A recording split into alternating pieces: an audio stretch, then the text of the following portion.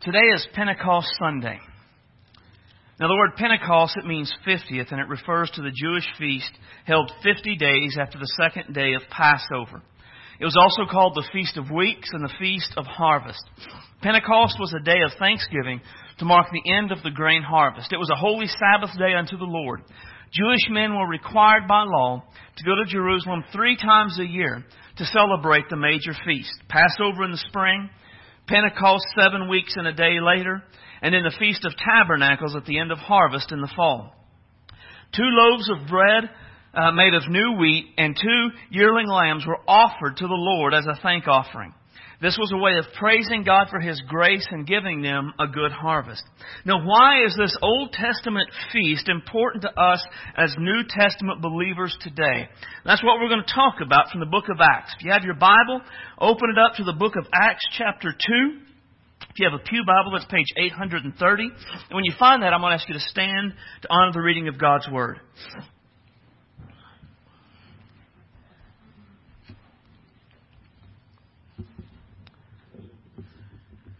Acts chapter 2 and verse 1 says, Now when the day of Pentecost had fully come, they were all with one accord in one place.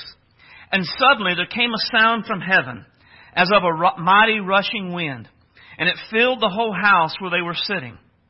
Then there appeared to them divided tongues as of fire, and it sat upon each of them. And they were all filled with the Holy Spirit, and began to speak in other tongues as the Spirit gave them utterance. And there were dwelling in Jerusalem Jews, devout men from every nation under heaven.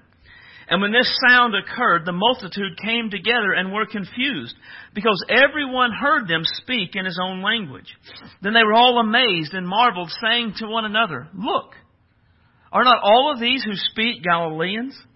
How then is it that we hear them in our own language, in the language to which we were born? Parthians and Medes and Elamites dwelling in Mesopotamia, Judea, Cappadocia, Pontia and Asia, Phrygia, Pamphylia, Egypt, and the parts of Libya joining Cyrene, visitors from Rome, both Jews and proselytes, Cretans and Arabs. We hear them speaking in our own tongues the wonderful works of God. So they were all amazed and perplexed, saying to one another, Whatever could these things mean? Title of the message this morning is Why Pentecost Matters. Let's pray. Our Father, we love you today. You are great and awesome and are worthy of our praise and worthy of our devotion. We thank you, Lord, for the opportunity to gather and to study your word. And as we study today, help us to lay aside the cares of life and to be fully present in this time in your word. Father, your word is living and active, and so today let your word be living and active in our hearts. Let your word convict us where we need convicting. Let it strengthen us where we need strengthening. Let it equip us where we need equipping. And just overall, God, change us to be the people that you want us to be. Father, let your Holy Spirit come and just point our hearts and our minds fully upon this moment and this time and what's going on. Fill me with your Holy Spirit and give me clarity of thought and clarity of speech, and help me to speak your words in your ways for your glory. Don't let me in any way be a hindrance to what you want to see accomplished in your house today. We love you, Lord. We thank you so much for all that you've given and all that you've done. Bless our time together, we ask in the precious name of Jesus Christ, our Savior. Amen. You may be seated. Now, the events of the day of Pentecost in Acts 2 are the fulfillment of Jesus' promises to the disciples. He had told them to wait into Jerusalem until the promise from the Father came and the Holy Spirit was poured out upon them. In obedience to Jesus, the disciples had gathered, prayed, and waited until this promise of the Father had come. As the disciples waited and prayed, Jesus kept His word, and He poured out the Holy Spirit on those who were gathered together. The pouring out of the Holy Spirit in Acts chapter 2 is merely the first demonstration of the Holy Spirit's work in and for the church of Jesus Christ. The book of Acts continually mentions that it is the Holy Spirit who does many great and mighty things on behalf of the believers for the church of Jesus Christ. Now today as we look at this, the central truth that I want us to understand is this, is that God's plan for every believer is to be Spirit-filled and Spirit-led. God's plan for every believer is to be Spirit-filled and Spirit-led. And let me show you this from Acts 2 before we get into the rest of the book. the rest of the chapter. Excuse me, I don't want to scare you. We're not going to look at the whole book today, just one chapter. First, notice in verse 3 of chapter 2. Then there appeared to them divided tongues as of fire, and did what? And sat upon each of them. And they were all filled with the Holy Spirit in verse 4. Right, now this is significant. As the Holy Spirit came, He fell upon each and every one of them. And at this point, Acts chapter 1 tells us there were about 150 believers. So when the Holy Spirit comes, He doesn't just fall on Peter so that he can get up and speak. When the Holy Spirit comes, He doesn't just fall on the 12 apostles or the 11 apostles that are remaining so that they can go out and lead the church to do what needs to be done. Instead, what we're told in verse 3 is that He comes upon each of them. In verse 4, that all of them are filled with the Holy Spirit. When you look at verse 17, it says that it shall come to pass in the last days, says God, that I will pour out my Spirit on all flesh. Right, in verse 18, and my men servants and my maid servants, I will pour out my Spirit in those days. And then if you flip over to verses 38 and 39, verse 38 towards the end, Peter says for them to repent and be baptized in the name of the Jesus for the remission of sins, and then you shall receive the gift of the Holy Spirit for this promise. And the promise that is referring to in verse 39 is the promise of the Holy Spirit, is to you and to your children, and to all who are afar off, as many as the Lord our God will call. Right, this promise that the Holy Spirit would come, it was something that Joel had prophesied about. That's verses 17 and 18. But the Holy Spirit is for all believers. Right? These initial believers were to receive the Holy Spirit. Their children, their grandchildren would receive the Holy Spirit. And as many believers as God would call to salvation from this time forward, every believer in Jesus Christ would receive the Holy Spirit. Now this is a huge change from the Old Testament.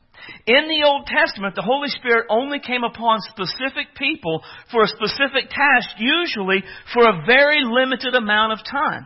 But now that the day of Pentecost has fully come, the Holy Spirit, He would come upon all believers. And He would not only just come upon them to empower them to do things, but He would live within them. And Jesus, in fact, He goes on to say that we would know the Holy Spirit. The Apostle Paul prays in 2 Corinthians that the communion of the Holy Spirit would be with us. So now we live in a day where a person who believes in Jesus Christ at that moment of conversion and belief in Jesus Christ, the Holy Spirit comes to live within us. He fills us. He indwells us in our lives. And so the experiences of the Holy Spirit's power, of His grace, of His goodness, of His works and His gifts are every bit as much for believers today as they were for believers in the Bible times. Right? But despite the fact the Holy Spirit and His power, work, and gifts are for all believers of all times, many believers today, we have little knowledge and little experience with the Holy Spirit in our lives. The late author and pastor A.W. Tozer made an observation about this, and he said if the Holy Spirit was withdrawn from the church today, 95% of what we do would go on, and no one would know the difference. But if the Holy Spirit had been withdrawn from the New Testament church, 95% of what they did would stop, and everyone would know the difference. What I want to do today is I want to give you 3 reasons from Acts chapter 2 why each one of us, we need to be Spirit-filled and Spirit-led according to God's plan for all of our lives. But the first is that the Holy Spirit empowers me. The Holy Spirit empowers me. The Holy Spirit empowers believers, and this empowering is for every believer. Right? We see the Holy Spirit empowering people all through the book of Acts, and particularly in Acts chapter 2. In Acts 2, we see it explicitly when the Bible specifically says the Holy Spirit led them to do such things. We also see it implicitly, where Luke doesn't necessarily say it was the Holy Spirit that empowered them to do it, but where when you read the rest of the Bible, you see that what they're doing is something that the Holy Spirit empowers people to do. Right? So in verse 4, they're all filled with the Holy Spirit, and the Holy Spirit, and they begin to speak in other tongues as the Spirit gave them utterance, right? So what's going on in them speaking in other tongues?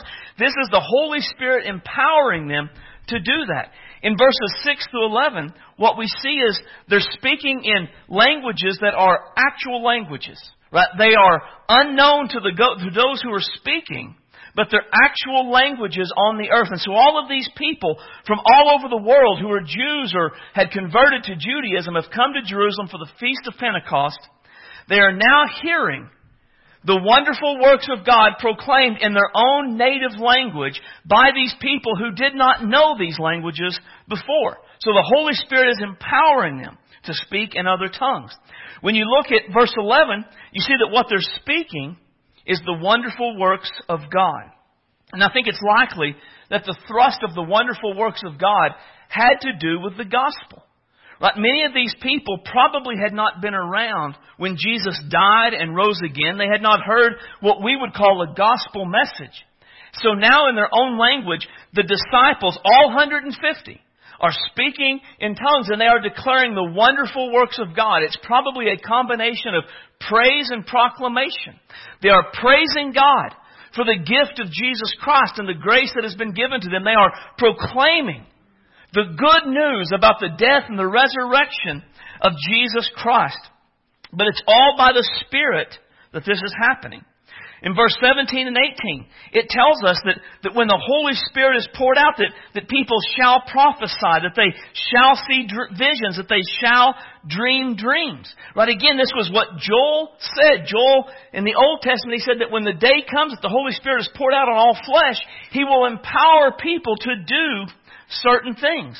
Right now, those are the ones that are explicit. It specifically says the Spirit empowers these people. But then there's several that are implicit. Right? If you look at verse 14, it says, Peter standing up with the 11, he raised his voice and he said to them, Men of Judea and all who dwell in Jerusalem, let it be known to you and heed my words. For these are not drunk as you suppose, since it's only the third hour. But this is what was spoken by the prophet Joel. Now what's significant about this is a time of confusion. There are some that are amazed and perplexed. There's others that are making fun of them. But now Peter, he stands up and he boldly proclaims that this is of God. That this is what God wants to happen and what God has always promised. The reason this is significant is that Peter, just like the rest of the disciples, at Jesus' arrest, he ran away. Right? When Jesus was arrested, all of the disciples fled. They all hid. Peter, beyond that, he went to watch the arrest, and while he was up there, they said, Hey, you're a Galilean, you're a follower of Jesus. Peter said, I don't know what you're talking about. And 3 different times, Peter denied that he knew Jesus. He even called down curses on his head, saying that he did not know Jesus. But now that the Holy Spirit has been poured out, Peter is a different person. There's no more running. There's no more hiding. There's no more denying that he knows Jesus. Instead, there is just standing up boldly and declaring the gospel message that this is what God said would happen. The Holy Spirit changed him in this moment. Right? We see in verse 37 that when they heard all of these words, that they were cut to the heart. Right? Peter's message, it struck home with them because of the Holy Spirit. The Holy Spirit empowered Peter's preaching so that it would convict the people of their need for Jesus. Right? These people, they had no clue. All of this was such a radical change from anything they had ever heard or believed. But as they listened to Peter, something within them just said, this is right. This is of God. And it was the Holy Spirit making Peter's preaching effective. And then in verse 43, it says that fear came upon every soul, and many wonders and signs were done through the apostles. Now that the Holy Spirit has come upon them, there are many signs and wonders that are being performed by the apostles. Prior to Pentecost, the apostles really don't do miracles. I mean, they cast out a few demons and they heal a few people, but they don't do any of that consistently. But now, the Holy Spirit has come upon them. Everything changes. From this moment on, they will consistently have a ministry that is filled with miracles and supernatural acts. The church in the book of Acts, it goes forward from here And we see the dead being raised. We see the lepers being cleansed. We see the cripple being able to walk. And we see those who are oppressed by demons being set free. And all of this was empowered and able to do because of the Holy Spirit coming upon them. The Holy Spirit that empowered people in the book of Acts, He empowers people today. That is a part of the ministry of the Holy Spirit to believers in our day. It's to empower us to do the things that God would have us to do. Now, the Bible speaks in so many ways about what the Holy Spirit empowers us to do that we do not have time to cover them all. But in one way in particular, and this way, I wanted to give this one because it shows to me the best that's a change that the Holy Spirit brings. And that is through spiritual gifts. The Bible tells us that when we're saved, that we are given a spiritual gift, something that God gives us to do in order to serve Him, to serve His church. And it's typically not something we did before. Right? It is a new thing that God puts into our lives so that we can go out and serve Him. And you could read like 1 Corinthians 12 and Romans 12 and 1 Peter 4. They all give lists. And the lists are all a little bit different. And I'm going to tell you what I think about the lists. I think the lists give us an idea, but I don't think even all three lists together is an exhaustive amount of all of the gifts the Holy Spirit gives to believers. I think it's meant to show that there is a wide variety of ways that the Holy Spirit will equip us to serve Jesus, will empower us to do His will. But in 1 Corinthians 12, it says that there are diversities of gifts. Right? So, however many people there are in here today, there's a diversity of gifts. We don't all have the same spiritual gift. We don't all aren't equipped by God to do the same things for the church. But the same Spirit, right? So all of these gifts, they're given by the exact same Holy Spirit. There are differences of ministries and diversities of activities. Right? So even those that have the same gifts aren't necessarily going to use them in exactly the same ways, but that's okay. It's the same God who works all in all. But the manifestation of the Spirit is given to each one for the profit of all. Now I want to key in on that last part. Right? The gifts that are given to us, they're not meant for us to show off. Right? The Holy Spirit does not give us spiritual gifts so that we can do them and people will go, whoa, look how great they are. They're awesome. That's not the point. It's not to exalt us. The Holy Spirit doesn't give us these spiritual gifts so that we can go off without the church and it's just us and Jesus, baby, and we got it going on. Instead, the Holy Spirit, He gives me a gift for the profit of others around me. The Holy Spirit gives you a gift for the profit of others within the church. That's the way it's always supposed to work. Is that together, none of us alone, has all the spiritual gifts that are needed to reach the people in Guymon, Oklahoma. But together, if we all find and use our spiritual gifts together, we have every gift we need to do everything that God wants our church to do. That's the way God intended for it to be. But regardless of how it works, it is the same Spirit that works in all these things, and He distributes to each one individually as He wills. So it's the Holy Spirit that makes the choice to give us a spiritual gift. When we call upon Jesus to save us, the Holy Spirit comes and He lives within us, and at that time, He imparts a spiritual gift to us. And it's not necessarily one that we would choose, and it's not necessarily one that we get to pick. Instead, it is one that the Holy Spirit, in His sovereignty as God, determines is needed where we are at the time. Right? And it may not be anything like we would have ever imagined. I've mentioned before that before I felt God was calling me to preach, I never liked to speak in public. Right? Before I felt like God was calling me to preach, when I took speech classes, I would get sick, physically sick, all night the night before. Because just talking in front of people made me violently ill. But when I felt God was calling me to preach, even then for a while it still kind of felt the same way. But now I know this is what God called me to do. Now if I had just written a list and said, what are the spiritual gifts I have? Public speaking, preaching, I would never have thought that. Because it just wasn't in my nature. It wasn't in my natural wiring. But God didn't call me to do what was natural. He called me to do what was supernatural. He didn't call me to do what I would do on my own. He called me to do something that would lead me to have to rely upon Him, or it would not be done effectively. It's going to be the same with you. Whatever God calls you to do, what He has given you the spiritual gift to do, it's not necessarily going to be something that you naturally do. It's not necessarily going to be something that you're comfortable doing. It is going to be something that requires you to depend upon Him. It is going to be something that when you do it, you say, I do this because of the work of God, the work of the Spirit of God in my life. God's will for every one of us is that we would be Spirit-filled, Spirit-led, and Spirit-empowered to serve Him through the gifts that we have been given.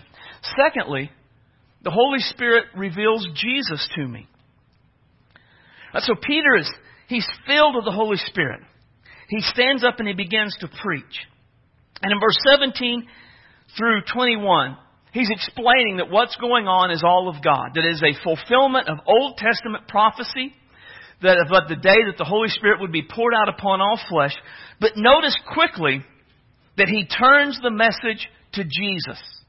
Right? Peter, under the inspiration and the filling of the Holy Spirit, he begins almost instantly to proclaim Jesus Christ to these people.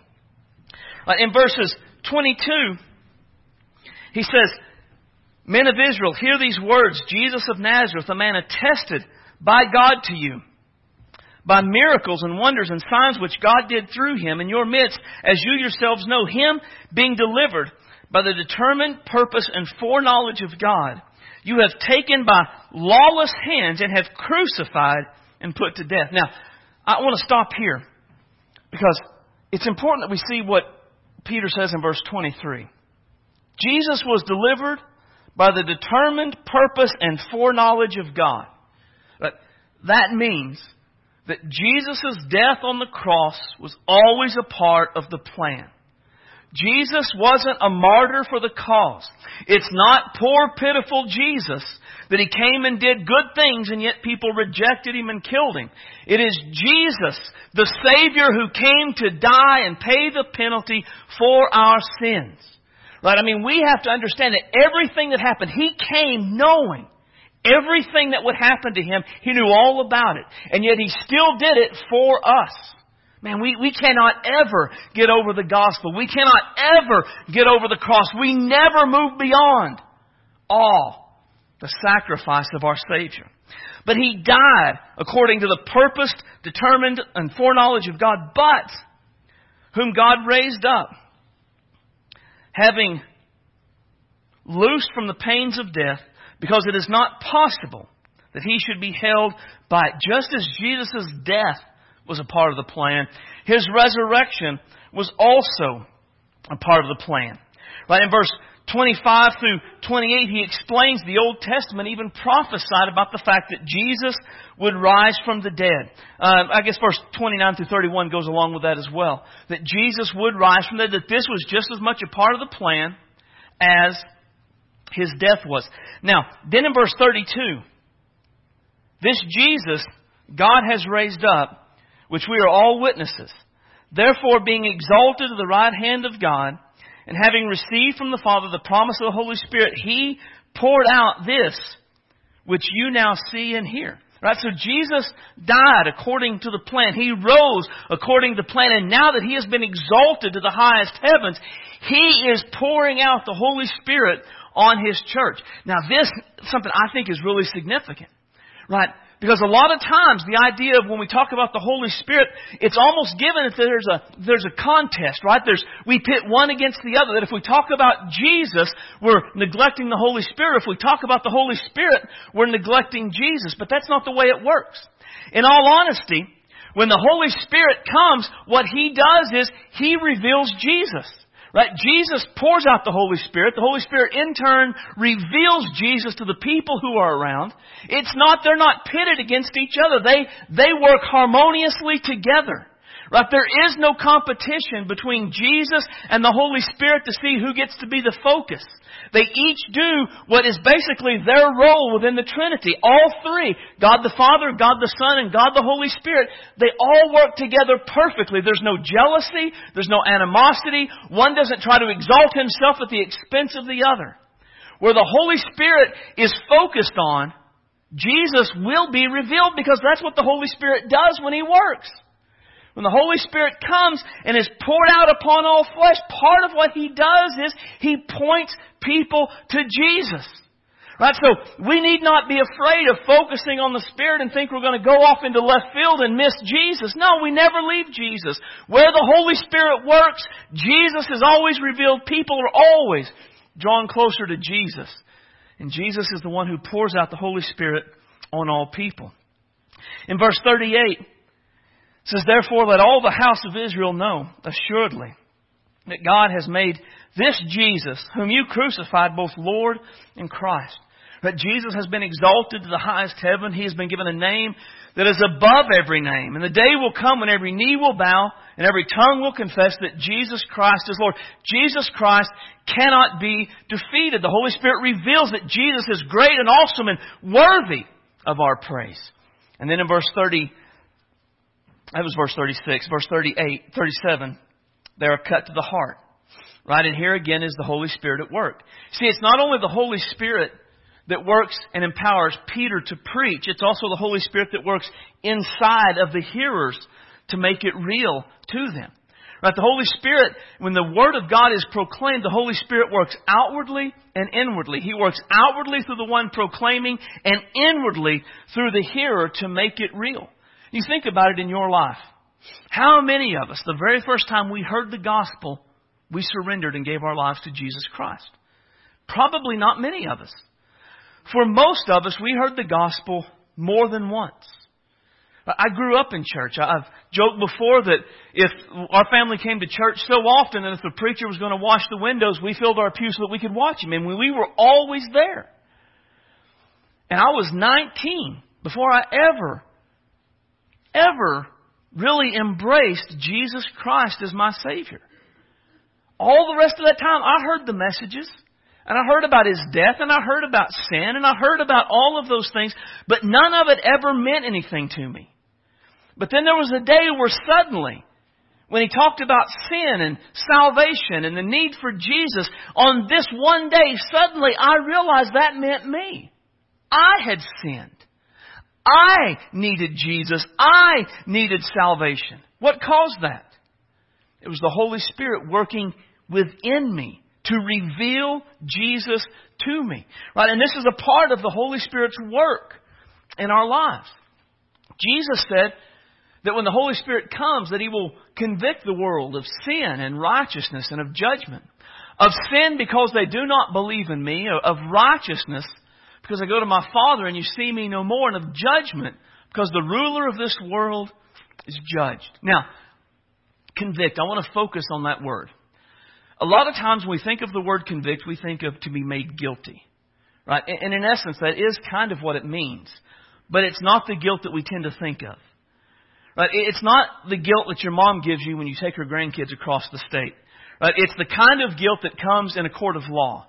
In a court of law, a judge issues a verdict that you are guilty. And that guilt is irrespective of how you feel about it. It doesn't matter if you feel guilty or not. You are legitimately, legally guilty. And that's what the Holy Spirit does. He doesn't come and make you feel bad. It's not about a feeling. It's about a recognition of a fact. So possibly a better word for convict would be convince. He convinces us that we're guilty. Right? He makes us realize something we had never realized before. That we are guilty of sin. Right? That when it comes to right and wrong, we have indeed done wrong. That when it comes to the court of heaven, if we were to stand before God in judgment, and the moment when the Holy Spirit does this, we know that the Holy Spirit, that we would stand there, the Holy Spirit makes us realize that in that moment we would say, I am guilty. I deserve the wages of sin. He convinces us of the guilt that we have because of our sin. He also convinces us about righteousness. He convinces us that we are without righteousness. You know, most people live and act as though they're okay. Ray Comfort often says that an unbeliever has as much desire for righteousness as a 4-year-old boy does for a bath. Typically, I think that's about right. Right? We go through life and we think we're righteous. We think we're good enough. We're fine just like we are. But once the Holy Spirit has convinced us we're guilty of sin, we are overwhelmed with the reality that we have no righteousness of our own.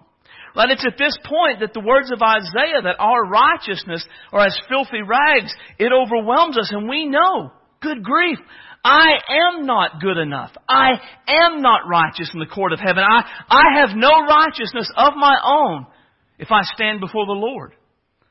But He also reveals to us where we can find real righteousness. Right? See, the Holy Spirit doesn't just come and say, you're wrong. He points us to the place where we can be made right. He says, you have sinned and you have no righteousness, but Jesus can give you His righteousness if you'll go to Him. Right? And so He brings this down upon us so that He can lead us to the direction of Jesus Christ. And in that moment, we have a choice to make. Will we turn to Jesus or will we reject Jesus? And I wish I had put it in my notes, but later on in the book of Acts, somebody else preaches, and it says that they were cut to the heart, exact same phrase. And these people are cut to the heart, and they say to Peter and the apostles, men and brethren, what do we do? Right? They're cut to the heart, and they're like, we want to turn to Jesus, man. What do we need to do to take this guilt away from us, to have righteousness where there's sin? So they're going to follow Jesus. But later in the book of Acts, a group of people are also cut to the heart. This same thing has happened to them. The Holy Spirit has convinced them of their guilt. And the Bible says that they stop up their ears and they run upon the guy and they take him out and they stone him. They kill him because he preached something that made them mad. I'm actually opposed to that response, in case anybody's wondering. But the choice, the reality is, just because we feel the Holy Spirit convict us or convince us, that doesn't mean we're saved. That means we've been made aware of the reality that we need Jesus. At that point, we have to choose, where are we going? Am I going to go to Jesus and receive salvation, or am I going to run from Jesus? But make no mistake, every time the Holy Spirit convinces us of something from the Word, we always choose. Today, every person in here will make a choice about Jesus in one way or another. God's Word has such power, and the Spirit works through God's Word in such a way that we always choose. We always make a choice. We either choose to follow the Spirit's leading to Jesus, or we follow our flesh away from Jesus, but we always choose. When we choose to follow the Spirit's leading, He leads us to Jesus. Where our sins are taken away, we are filled with the Spirit, we're given new life. That is, of course, God's will for all of us. But the Spirit convincing us of things to draw us closer to Jesus, that's not a one-time thing. That's not something that only happens at salvation. I mean, how many of you in here have been believers for a while and yet you've been convicted before by the Word? That's right. It happens over and over and over again. The Holy Spirit's ministry of revealing Jesus to us, it never ends while we're in this life. There's always more about Him we can know. There's always more that we can do to be like Him. There's always issues that need to be worked on. And so the Holy Spirit is constantly at work within us, revealing Jesus to us, bringing us to a place where we have to choose. Will I go to Jesus or will I run from Jesus? God's plan for each and every one of us is that we would be Spirit-filled and Spirit-led, and we would let the Spirit lead us closer and deeper with Jesus all of the time. And then finally, the Holy Spirit builds the church. One of the things that you find in the book of Acts is that believers are always a part of the church. When people come to know Jesus Christ in the book of Acts, they always join with a church that Jesus is starting. And that's the example that we see here. Right, in verse 37, they're cut to the heart and they ask what we should do. Peter tells them they should repent, everyone, and be baptized in the name of Jesus for the remission of sins. They receive the gift of the Holy Spirit. Verse 40, it says, "For with many other words he testified and exhorted them, saying, 'Be saved from this perverse generation.' Then those who gladly received his word were baptized, and that day about 3,000 souls were added to the church." Right? In this day, this is Acts 2 is not only the day the Holy Spirit comes down, but it's the birth of the church as we kind of know it. And the Holy Spirit, when He came down, He birthed a church. He didn't come into all of these people and then they all walk off and be lone rangers that did their own thing. Well, I've got Jesus and the Holy Spirit, I don't need anything else. No, instead, when the Holy Spirit came upon them and came in them, they began to say, we need each other. We need one another. And it goes on in verse 42, and it says that they continued steadfastly in the apostles' doctrine and fellowship and the breaking of bread and prayers. Right, the moment this church was birthed and these people all came to know Jesus Christ, they realized we need each other. Right? What God is doing in our lives is different than the world around us. We need each other for strength, for help, for encouragement, for teaching. And they came together. And if you look at verse 46, so continuing, what's that word? Daily, with one accord, in unity, in the temple, breaking bread from house to house, they ate their food with gladness and simplicity of heart. Man, this group of believers, they realized they need each other so badly that they didn't just come together once a month. And they didn't just gather together for teaching and fellowship and praying every so often if it fit their schedules. They came together every day. Every day, groups of believers got together and talked about Jesus and what He was doing in their lives. Every day, groups of believers got together and shared a meal to deepen their relationship with one another.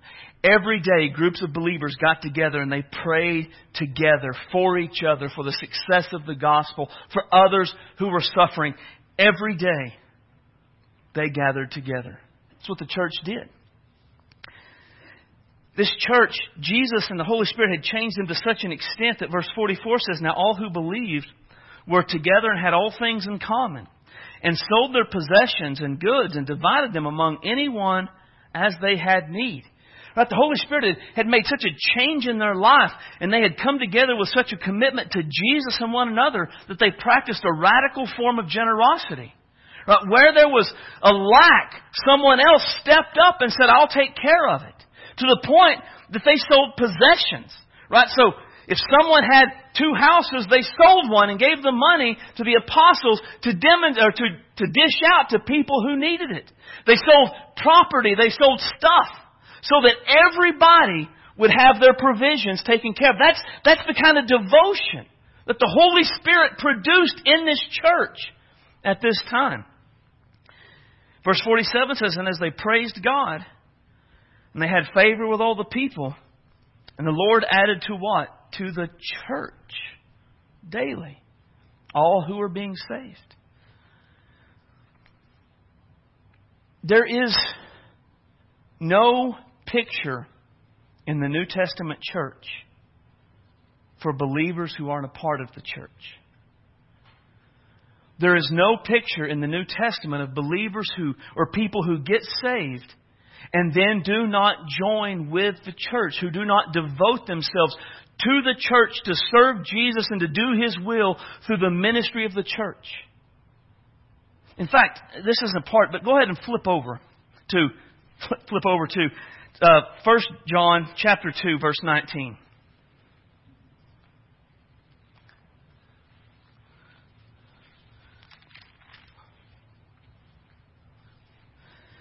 John is dealing with people who left the church. They They have gone out and have followed after false teachers, and they've gone away. And 1 John 2:19, John says they went out from us, but notice, they were not of us. For if they had been of us, they would have continued with us. But they went out that it might be made manifest that none of them were of us. To John, who is writing under the inspiration of the Holy Spirit, a believer who leaves the church demonstrates that in all actuality they were never really a believer to begin with. That's the New Testament position on the importance of the church in the life of a believer. According to the Bible, those who feel no need for the church do so because they really don't know Jesus to begin with. There is no picture in the Bible of a believer who is not active and involved in serving through the church. That's what the Holy Spirit builds. He doesn't build lukewarm believers. He doesn't build Lone Ranger believers. He builds a body that comes together, devoted to Jesus, serving one another, doing God's will to expand the gospel to the ends of the earth. That's what the Holy Spirit builds. That's what He wants to build here in our lives, in our day, still, just as He did then. Now, verse 43 is interesting. Then fear came upon every soul. As the people spoke in tongues, as thousands were saved, those who were unbelievers, there was fear towards the church. Now, that's interesting, right? And this isn't the only place we see it. There's a couple of other places in the book of Acts where unbelievers fear the church. So I got to think, what does that actually mean, that they're afraid of the church? And the picture of fear, it carries with it the idea of awe. And what's happening is the unbelievers are seeing this change. They're seeing the Holy Spirit empower people. They're hearing this message about Jesus. They're seeing souls saved and lives changed. And they recognize that there is something happening in that group of people that is not natural. There is something happening in that group of people that can't be explained by any natural means. Right? These thousands of people, they weren't saved because Peter was eloquent. Right? These thousands of people, they're not saved because there was a rockin' band. Right? These thousands of people, they're not saved because this church, they had just the right programs. Instead, there is a move of a mighty God who is doing something significant there. And they are in awe. There is something going on that they cannot explain in any natural means. Man, don't you long to see people in awe of the church because it can't be explained what's happening? They can't say, well, it's because the preacher's a good speaker, or the music is really great, or they've got just this right youth program that's all going. But instead, there is just something that's God-oriented. Something that human nature cannot explain that's going on there. That's what happened throughout the book of Acts. That's how the Holy Spirit built. I believe that's what God longs to do in our day as well. God's plan is that we would be Spirit-filled and Spirit-led, and a part of a church that's making a difference in the world around us. I've been reading through the book of Acts. My daily Bible reading is in the book of Acts. And I discovered something recently that I thought was interesting. And I don't know how much weight to give it other than to say it's interesting. But later on, there's a point to where the apostles will go to a place and there's already a group of believers gathered there. And they didn't preach to them, and so they're trying to find out if they're believers, if they're truly believers. And when they ask a question, they don't say, have you prayed to receive Jesus into your heart? That's not what they say. They ask them instead, have you received the Holy Spirit? It's interesting, right? Have you received the Holy Spirit? So the question for us today maybe isn't, have you prayed a prayer? But have you received the Spirit into your life? And before we quickly just say, well, of course I have, what evidence do you have of that? Because where the Holy Spirit comes, He always does something. But what do you do that's different than you did before you prayed your prayer? What do you do that's out of your comfort zone that requires the Spirit of God to empower you, to strengthen you to do it? What gifts do you operate in, do you use in your life that you didn't have before you became a follower of Jesus Christ? Has there ever been a point in your life where you were cut to the heart and your question was, what do I need to do? Without hesitation, without qualifiers. What do I need to do as long as it's not that? They didn't do that. Have you ever been brought to that level of repentance where you said, whatever you want me to do, Lord, I'm going to do that no matter what it is? How is the Holy Spirit working in your life today to reveal Jesus to you now? How are you growing closer to Him? How is the Holy Spirit bringing you to be active and involved as a part of a body of believers to serve the Lord and advance the gospel in their community? We're going to look in the next few weeks at other stuff the Bible says the Holy Spirit does. But these are just the ones from Acts 2. What do you see in your life that gives you confidence that you have received the Holy Spirit? Because when the Holy Spirit comes, He changes things. He does things in us and through us and for us. And if we've received the Holy Spirit, we should be able to point to definite things. And if we can't point to definite things, then what we need to do today is we need to cry out to the Lord. Father, help me to either be saved if that's the need. Help me to be aware of the Holy Spirit's leading so that I can follow Him. Help me to be filled with the Holy Spirit so that I can do what You want me to do. But friend, if there's no evidence of the Spirit in your life, that is a for sure problem. Because it is God's will for every believer to be Spirit-filled and Spirit-led in their lives. Let's all stand as our musicians come